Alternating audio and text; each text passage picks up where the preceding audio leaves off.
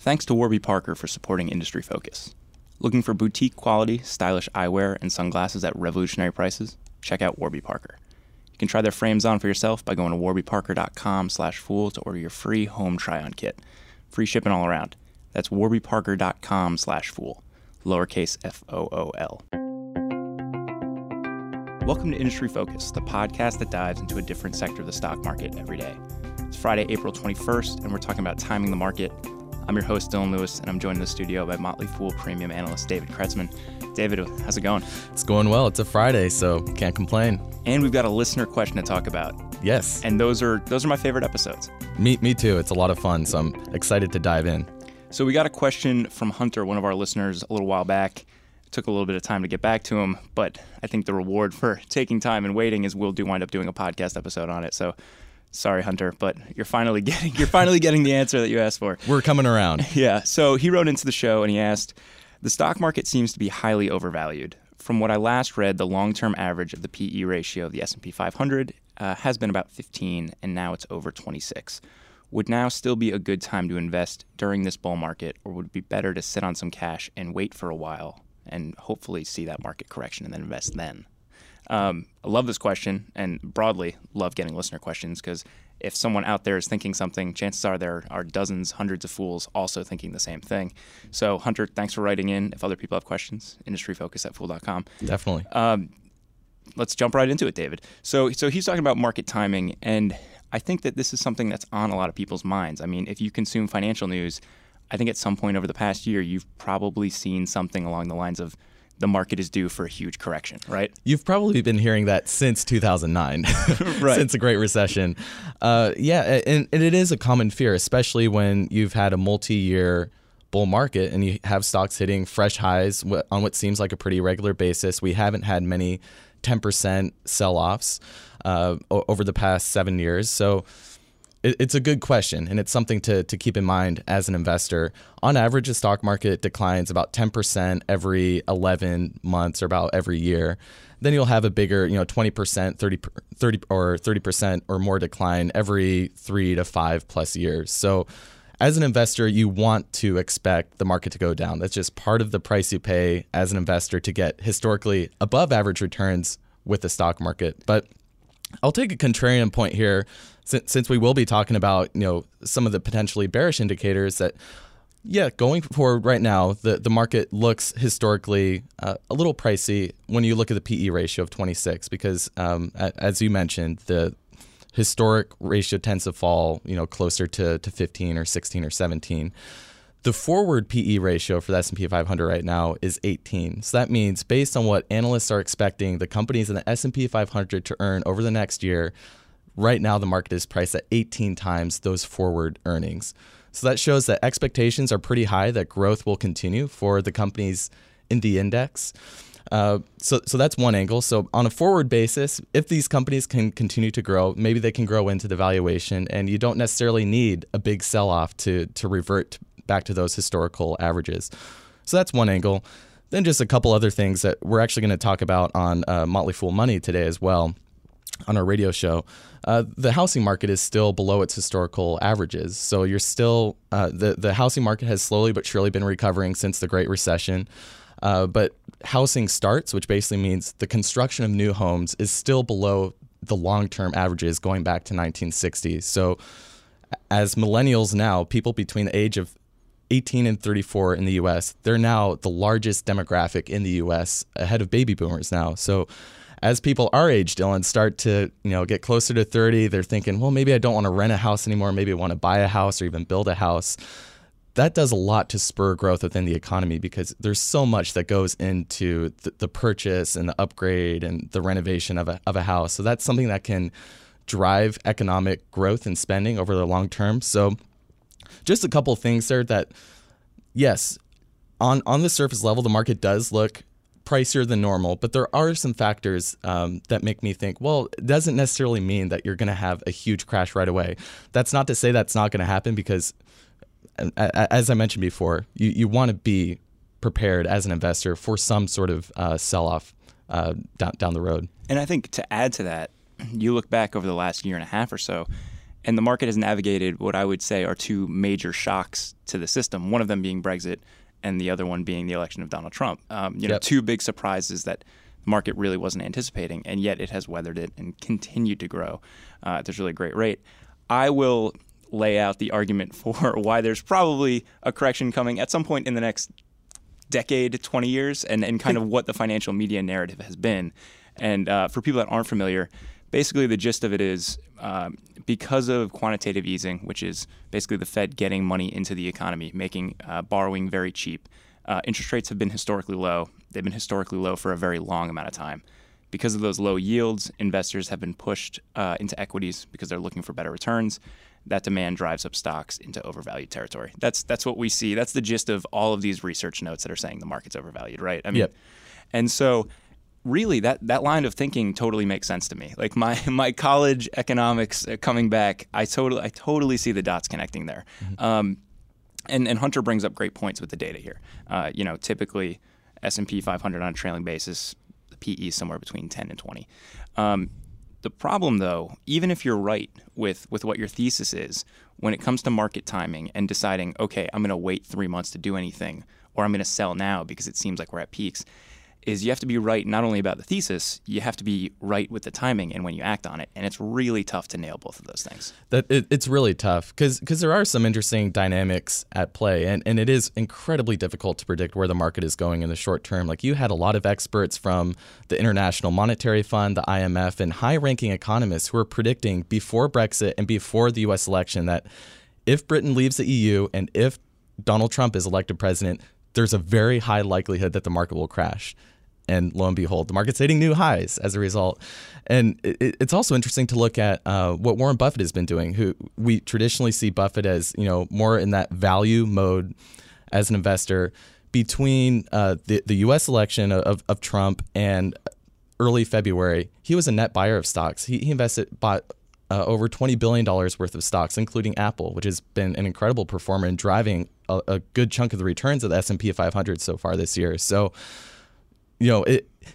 if a correction was coming, if a crash was coming, Buffett would be the last person I would expect to be buying stocks. He tends to be a more conservative investor. But to your point, Dylan, I think it's a great point with looking at interest rates, because interest rates are at historic lows. We haven't really navigated through prolonged periods of such low interest rates.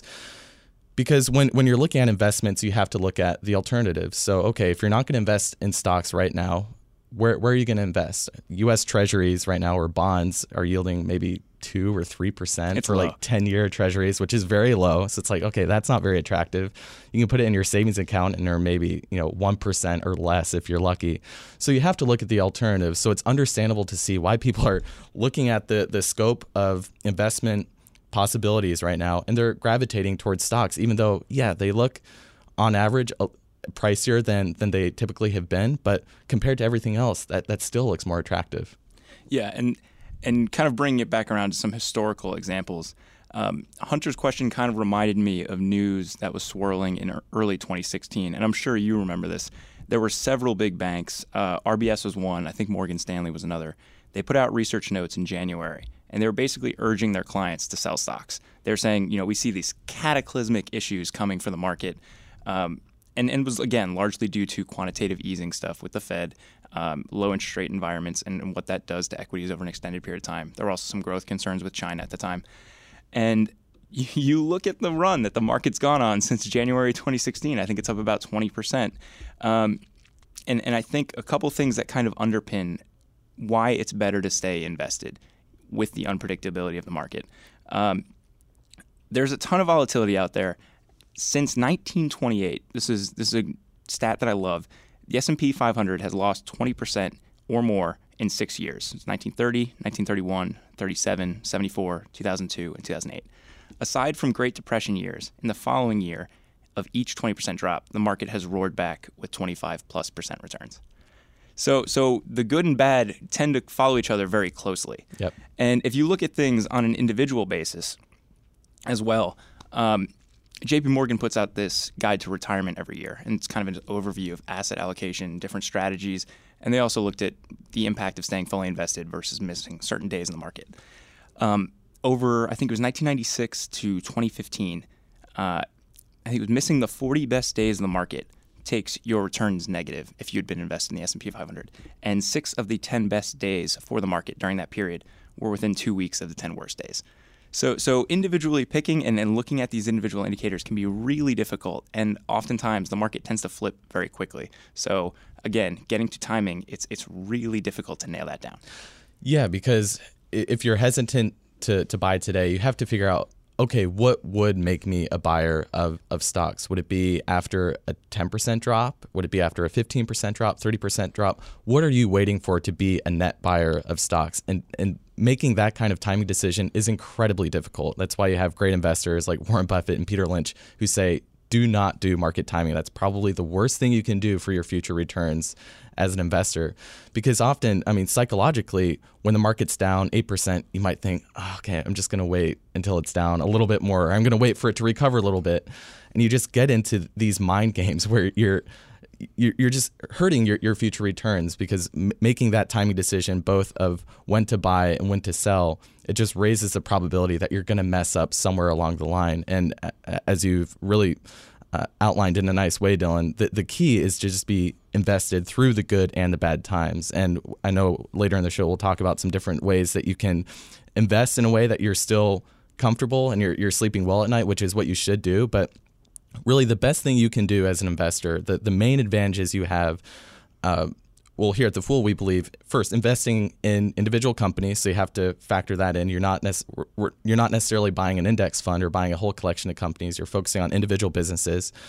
So as an individual investor, your main advantages are, okay, you can try to find and invest in and hold the greatest businesses out there. So the Apples, the Alphabets, the Facebooks, the Amazons, those kind of companies.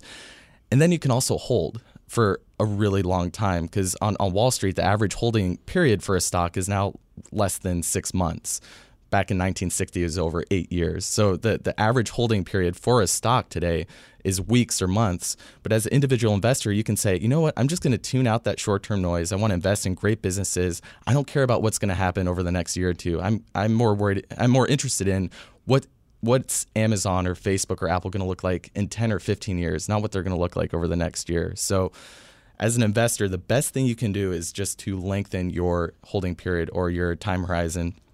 Our former Fool colleague, Morgan Housel, has done some incredible research on this, looking back at historical S&P 500 data going back to 1870. And he found that, okay, if you had held a stock just for 1 year, basically looking at every incremental 1 year period going back to 1871, if you just held for 1 year, it's basically like flipping a coin. 1 year you'll be up, 1 year you'll be down. So it's flipping a coin, basically gambling if you're just trying to predict where things are going to go over the next year. But if you lengthen that out to 5 years, 10 years, 20 years, the odds of you making money at the end of those longer holding periods increases each time. And there's actually been no 20-year period if you had bought and held the S&P 500 over 20 years where you lost money. And that's after inflation. So that includes the Great Depression, includes the Great Recession. So really the message there is the number one best thing you can do as an investor to guarantee higher returns is to lengthen your time horizon. So, and you talked about investing in individual companies, and I think that that's something that can kind of get lost in the huge macro stories that we see. Is very often, will something that is a sweeping macro issue really impact a company like Facebook? The fundamentals that underlie the businesses that you're investing in probably aren't touched all that much by something like rising interest rates. Yes, it will at least be something that impacts the broad market, but they still have the user growth that they have. They still have the base of advertisers that are happy to put stuff on their platform. So you have to remember that you're investing in the individual business, and while it's scary that there might be some rumors circulating about cataclysmic stuff going on in the market, the fundamentals of that business are really what's underpinning your investment.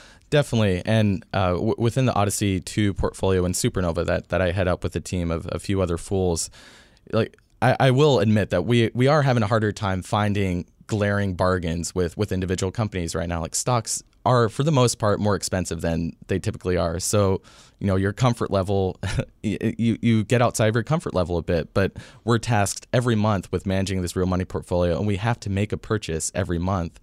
So the approach we take there is, again, just focusing on the individual businesses, and we'll build up positions in companies over time. And I think in a time like this, you want to build positions in companies that you'll be comfortable adding to if they go on sale for 20%, if they go down 20 or 30 or 40%. So maybe that's Amazon, maybe it's Alphabet, whatever it is, companies that you feel pretty confident will be around over the next 10, 15 years, companies that are generating strong cash flow, maybe they pay a dividend. Maybe you start with a small position, you say, you know what, I would actually really be happy if I could buy this company for a 30% discount, because you know what, I don't care about, where it's going to be in a year or 2 years. I'm more interested over the next 5, 10 plus years. That's a nice teaser for what we're going to talk about in the second half of the show with how investors should maybe think about things during these types of market conditions. So we're going to talk about that in the second half. Before we get over there, though, I just want to thank Warby Parker for supporting our podcast. Warby Parker makes high-quality, stylish, and affordable glasses that start at only $95, including the prescription lenses. Plus, lenses include anti-glare and anti-scratch coatings. Warby Parker makes buying glasses online easy and risk-free with their home try-on program. You can order up to 5 pairs of glasses, have them shipped directly to your door. Try them on in the comfort of your own home, get feedback from your friends, family, colleagues. Keep the frames for 5 days before you send them back. Of course, it's free, using their prepaid return shipping label, no obligation to purchase. When you place an order for the prescription lenses, you'll have them back in your hands within 10 business days. Usually they even arrive faster than that. For every pair of glasses sold, Warby Parker distributes a pair of glasses to someone in need. I've actually been a fan of Warby Parker for a long time. I have a pair of their frames for when my eyes get tired at the end of the day. But when they sponsored the show, I decided to try the home try-on experience and see if there are any new frames I liked. And like I say, it was really great. I picked up a couple styles online. They came right to the office. They wound up beating the shipping estimates. And I had a little fashion show with Financials host Gabby LaPera. She was giving me thumbs up and thumbs down on each pair. Based on her feedback, I think my next pair might be the Durand in Whiskey Tortoise. Listeners, if you want to try out the Warby Parker experience for yourself, just to see how good you look in their frames, go to warbyparker.com/fool. You can order your own free home try-on kit with free shipping all around. Be sure to type lowercase FOOL. And if you can't decide on a pair yourself, download the Warby Parker app. It's available on iOS. And create a video of you in your home try-on frames. You can easily share it with friends and family to help you pick out a winner. That's warbyparker.com/fool to order your free home try-ons. So David, we talked about how market timing's hard, and I think that gives a lot of people this impression of like, what the heck am I supposed to do?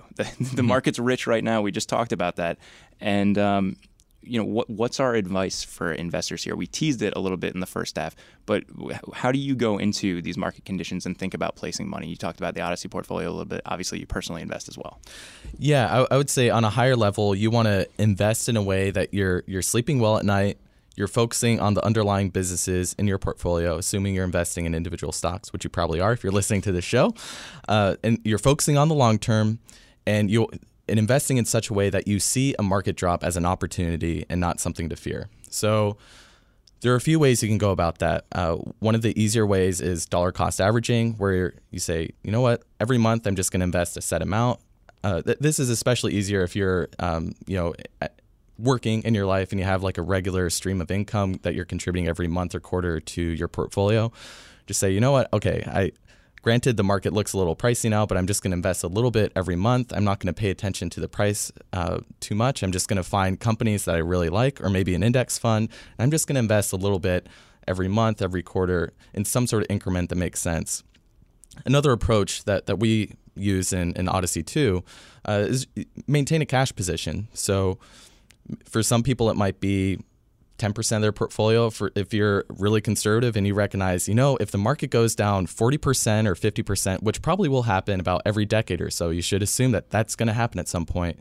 Maybe you want 40% of your portfolio in cash, and you're fine recognizing that I might miss out on some of the upside, but I'll sleep a lot better at night and I won't panic when the market drops.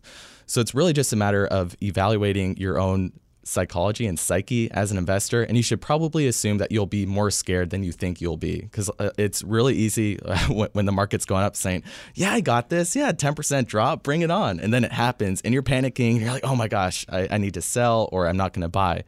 So you really want to be cautious with your approach. You want to assume that you'll be more scared than you will be when a market drops, and kind of go in with that assumption. But build your portfolio around the understanding that market drops will happen, but invest in such a way that you won't let those drops get to you, that you'll continue to stay focused on the underlying businesses behind the stocks in your portfolio, because the long-term performance of those businesses is, in the end, what will drive the performance of those stocks. If a recession comes or a market crash comes, it doesn't matter how great the business is.